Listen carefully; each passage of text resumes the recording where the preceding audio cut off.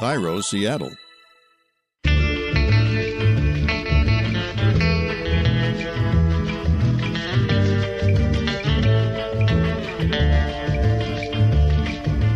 I'm Rachel Bell, and this is Your Last Meal, a show about famous people and the stories behind the foods they love most. Today on the program, Carla Lalli Music. Carla just released her second cookbook. It's called That Sounds So Good. That sounds so good. The title comes from my dad because it is the thing that he will say when we're in our long family thread about what we're going to eat when we're together on the weekend and we're menu planning and going back and forth like forever. Finally, someone will suggest something and my dad will say, ooh, that sounds so good. And that's when it's like, okay, settled. So that's where the title of the book came from. I want to make so many recipes from this book. The fat noodles with pan-roasted mushrooms and crushed herb sauce, and the soft tofu and clam soup. For many years, Carla was food director at Bon Appetit magazine and one of the stars of their popular YouTube videos. But she decided to leave in 2020 along with many of her coworkers after a big racial inequality scandal. You may also remember Carla from this podcast. She was a guest on the Mark Bittman episode. We have talked a lot about Jewish food on Your Last Meal. Maria Sharapova's latkes, Paul Reiser's bagels from Barney Greengrass, Stephen Page's matzo ball soup. But today, we're going to get biblical. An Italian archaeologist who focuses on early Christian history will share his research on what Jesus really ate at the Last Supper. But first, my conversation with Carla Lalli Music. Carla started her culinary career as a line cook in New York City, and then she got a job at Shake Shack. I was the very first general manager at the very first location, which she describes as an actual shack in New York's Madison Square Park. It's just really wild to look back on it now and see that there's Shake Shacks like in Dubai and in London and just all over the world.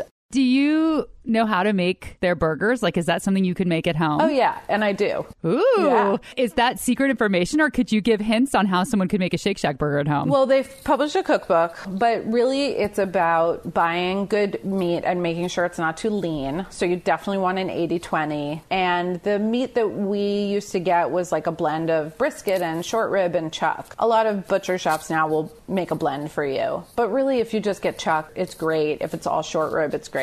And the key is super hot griddle or cast iron skillet, really, really hot preheated, loosely packing a 4-ounce patty, salt and pepper generously. And then when it hits the surface of the pan, you want to smash it down so that you get those little craggy outside edges, and those get really crunchy and delicious. And then most of the cooking time is really on that first side. So you're not going to get deep brown on both sides without completely drying out the burger, but you want that super seared, dark flavor from the meat. So just lean in on the first side and cook it like 90% of the way through, and then just flip it for like 20 seconds at the end. It's delicious.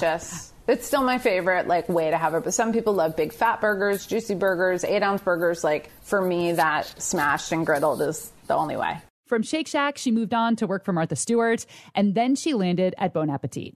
When Carla was younger, she didn't have any aspirations to work in food media, but this line of work runs in her family. So you grew up in a house where your mom was a cookbook editor and a food writer.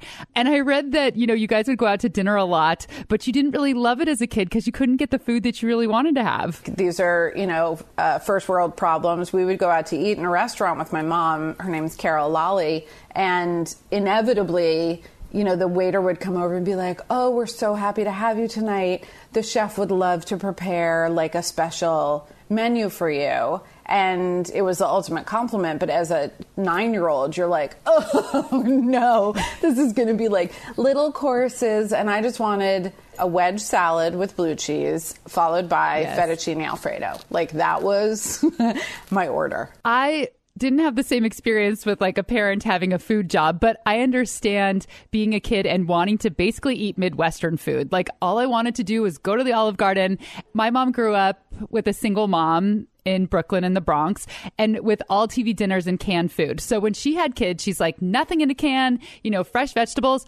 All I wanted was casseroles and green bean casseroles from a can. And first world problems. But now I know that she was doing the right thing. But back then, did not care. My mom, very similar story, was she lost her dad when she was young and raised by a single working mom with 2 younger brothers. And her mom really didn't cook and was not a great cook. And so my mom became a great cook through necessity of like, somebody has to figure this out. But I always wanted like Campbell's cream and mushroom soup.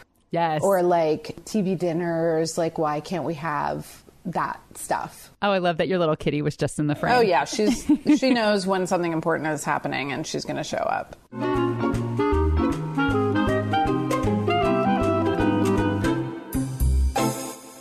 Okay, so what would your last meal be? Oh, this is a tough question. It's hard to think about, right? But if I had to go out, and of course we're going peacefully and gently in the night at a ripe old age of 103. I had sunlight on my toes, birds chirping. That night I want to eat like a fresh baguette, some beautiful made that day, crusty loaf of bread, good butter, flaky salt, and a bottle of red wine. That's it? That's it. What kind of red wine do you like the best? I guess for this, I would have something Italian because that's the wine my dad always poured growing up. So like, yeah, a nice Chianti would be great. Maybe a Sicilian red, with a little bit of chill on it. I will say, when I went to Italy, I love that they chilled red wine in some places. I actually liked it better, and I found that I could drink it in the day and not get tired. I don't know why, but the coldness actually felt energizing. Yeah, it's like a cold shower, but wine. Yeah, but wine. So why would that be your last meal? As somebody who loves food so much, why something so simple? I think there's kind of nothing better than bread and butter. Like, it is, I think when I think about that question, it's about comfort, familiarity, routine, like something that you would have a lot of memories attached to from your whole life, all the way back. And it would be very comforting. Where is your perfect baguette from? And do you want like a long skinny one or like a circle? What do you want? I want the long crusty one. So there's a couple of bakeries here in Brooklyn. One is called Bianqui, which is like really beautiful, naturally leavened, but they bake things to a really deep mahogany, like walnut crust. Their baguette is fantastic. And then the baguette from She-Wolf Bakery, they're at the farmer's market in my neighborhood. It sells out. You have to be like one of the first 50 people. And sometimes they're like still warm when you get to the market. You got to eat it that day. Do you have a butter preference? I like cultured butter, with a little bit of tang. And you used to only be able to get that from like an imported European butter. But there's now really delicious domestic cultured butters. Vermont Creamery makes one that's really good. It just has like that rich taste and a little bit of tang to it. For her last meal, Carla Lalli Music, which is one of the best and most fun names to say, wants a crusty baguette with cultured butter and a bottle of Italian red wine. After I do an interview, I start my research process very simply. I just Google the guest's last meal, hoping to find something unexpected or interesting. And when I Googled bread and wine, the same thing came up over and over and over and over and over and over again. What do you think comes up over and over and over again when you Google bread and wine?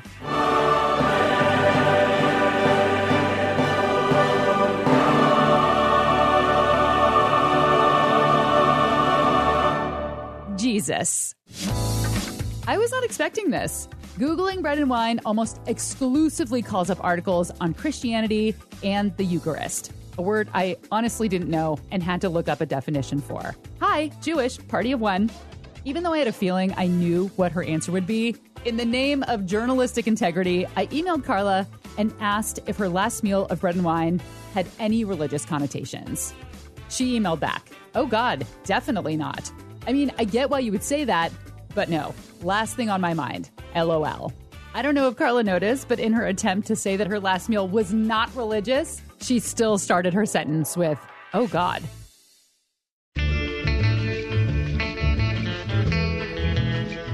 Even though Carla's last meal has nothing to do with Jesus or Christianity, it was too obvious an angle to pass up. Google practically demanded that I research this angle. So when we come back, Carla Lalli Music's last meal goes biblical.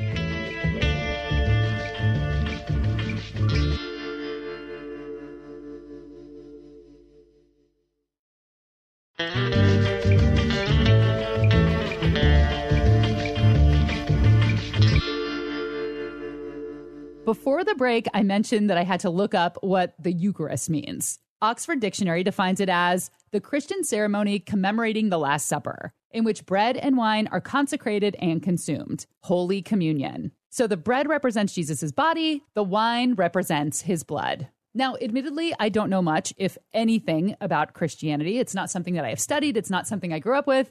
But I happen to have a large, very gaudy, brightly colored painting of Leonardo da Vinci's Last Supper in my bathroom. It's in an even gaudier fake gold frame, and I bought it at a thrift store so long ago that I can't even remember where or when. But I have looked at this painting a lot over the years, while I'm moisturizing or while I'm brushing my teeth, and I've always wondered, what are they eating?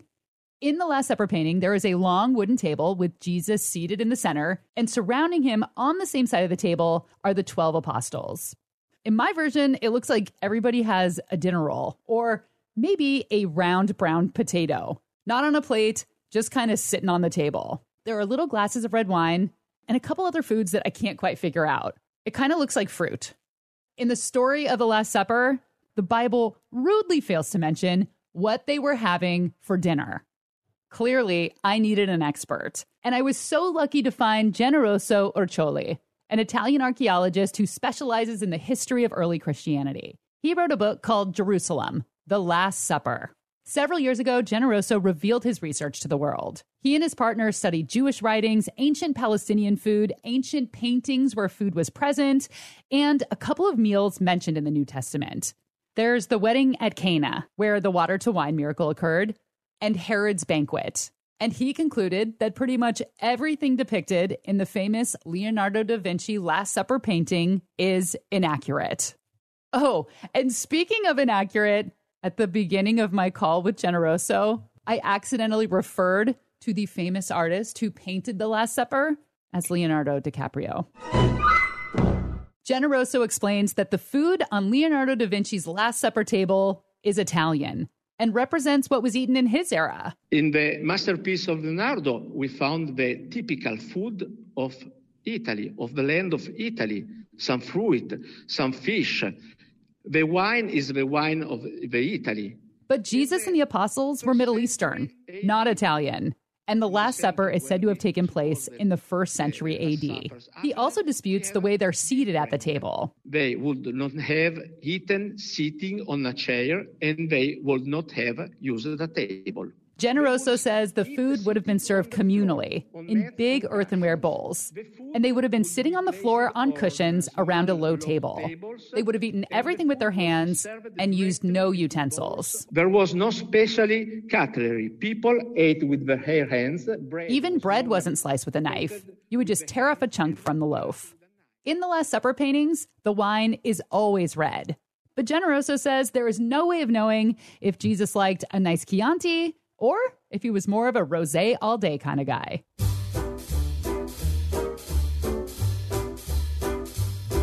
So what were they eating at the Last Supper? It's a sort of guess what. Why? Because according to the public's imagination, the Last Supper took place during the Passover celebration. If Jesus was Jewish and therefore kosher, and the Last Supper was a sort of Passover Seder, which many historians believe it was, Generoso thinks they would have been eating lamb and a stewed bean dish called cholent, which is still eaten by many Jewish people today, not including me, because when I was 10 years old, my mom's friend made a very gross version, and I have never wanted to eat it since. Generoso says the table might have also had olives, an herb with a mint-like taste, bitter herbs with pistachio, a charoset, which is a chunky fruit and nut paste that we still eat on Passover today. I make mine with apples and walnuts, honey and red wine. He thinks there could have been dates, and most likely a fermented fish sauce that was also very popular with ancient Romans. And of course, the reason we're talking about this in the first place bread, and wine. But if it was in fact a Passover meal, the bread would have to be unleavened, kind of like the matzah that we eat today. Remember in the intro of this episode where I said, oh, we always talk about Jewish food and we're not going to talk about it this episode? I just talked about so much Jewish food. It's not my fault Jesus was Jewish.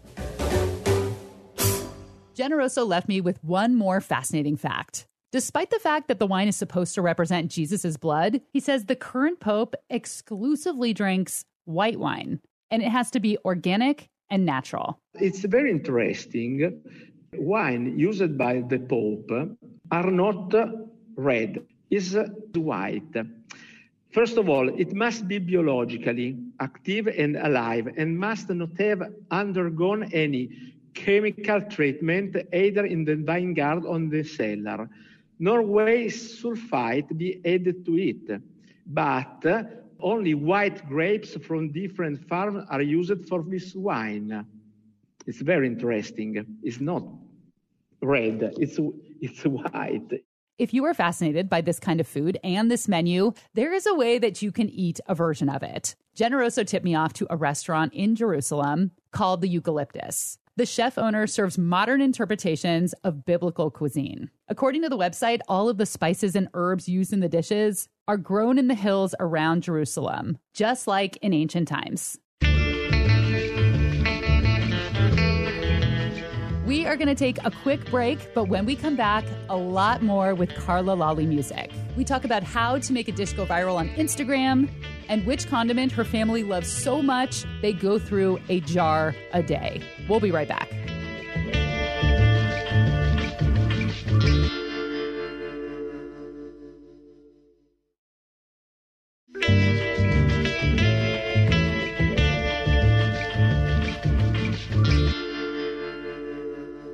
Carla's new cookbook has sophisticated recipes, like grilled squid with blackened tomatoes, and a Sunday ragu that takes hours and hours to simmer. But Carla's son says her best dish is the charred broccoli covered in melted cheddar cheese that she improvised one night for dinner. And in the book, she has a recipe for a tuna sandwich. What is your perfect tuna salad? Because I love tuna salad, but it's my secret food. I would never make it for anybody. Exactly. And I feel like I eat it alone, like very alone, like I'm hiding.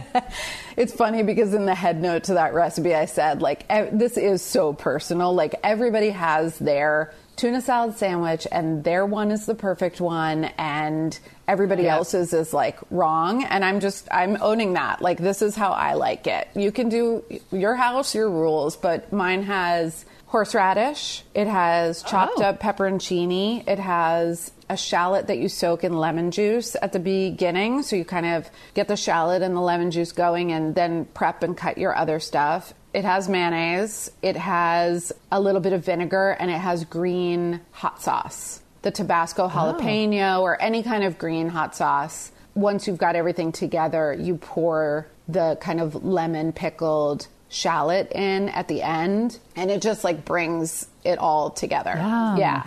So is that the crispy part from the shallot? Is it sliced up or is it chopped? Little dice. Okay. Yeah. But the pepperoncini, I also really love that green, very briny, like pickled pepper flavor. And there's lots of those in there. I buy pepperoncinis exclusively for my secret tuna moments. Amazing. Okay, I'm not alone. You're not alone. You don't have anything pretentious about you. Your recipes are not fussy. The way that you present it aren't fussy. I was wondering, being on Instagram and being in this big food world where there's so much fuss, and, you know, especially on Instagram, people are always like, what's the next turducken? Do you feel a pressure to kind of compete or, you know, to come up with something trendy? Yeah, thank you for saying that. First of all, it's a very nice compliment. You know, I think that there's definitely pressure to kind of come up with what's the new thing going to be and what are people going to be really into and how do you make a viral recipe. And I think whenever you set out to try to create a recipe that's going to go viral, you fail. That doesn't happen because you're trying. Do you ever make TikTok recipes? Because I have to say I never trusted any of them. And then I made that tomato feta pasta and it was really good. I was so surprised how good it was. That's what everybody said. It's like, it's actually really good. Yeah. The one that we got really into, I think it hit at the perfect time of quarantine, was the folded quesadilla where you make the slit. Yeah. And then this summer, I was talking about the watermelon and mustard trend. Did you catch that one? No, I did not. So people were just eating wedges of watermelon with yellow mustard, like French's yellow mustard squeezed onto it. And I was seeing it everywhere. Lizzo did it. My dad just came to the lunch table one day and he had like the watermelon cut up and the jar of French's. And we were like, okay, the textures aren't right. The mustard is just like weird and cold and mushy. Loopy. But the flavors, it's kind of like a watermelon, feta, pickled red onion. Like you have that sweet, fresh, juicy watermelon that goes really well with something kind of vinegary and kind of salty, which is what the mustard is. You know it's jumped the shark when your dad brought it out, right? Totally. What are 3 things that you must have in your fridge or pantry?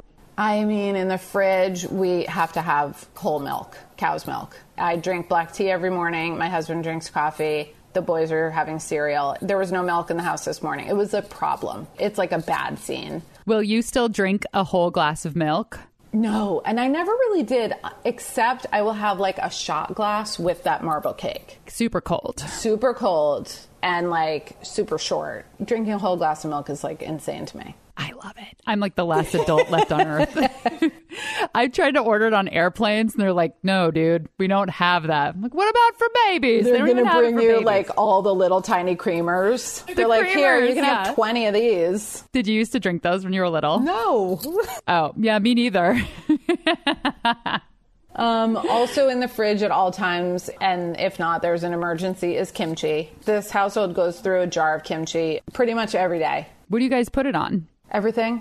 I put kimchi on like a turkey sandwich. We eat it with rice. We had beef with the ginger and lime from my cookbook last night with rice, and there was just kimchi on the table. It's just like, when don't you want like a spicy fermented pickle? When don't you want that? Yeah. It's great. So kimchi, whole milk, and then from like the pantry, we have to have rice.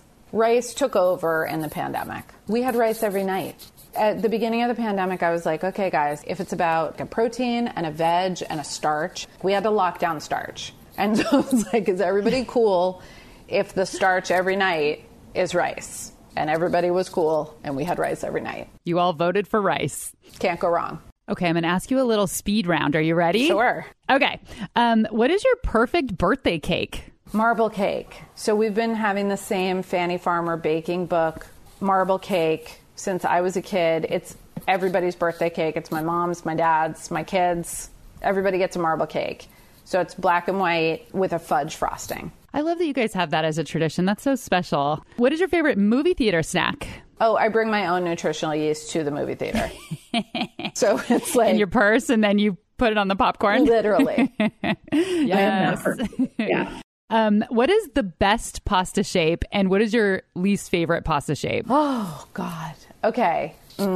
That's hard. I love fusilli, but I especially love... Now there's like so many amazing pasta makers that are distributed in the U.S. And there's one, I don't know the brand, but they make like the giant fusilli. So it's like that same spiral, but they're huge. Yeah, I bought those recently. Love. And then least favorite, I mean, I'm on record with this, angel hair.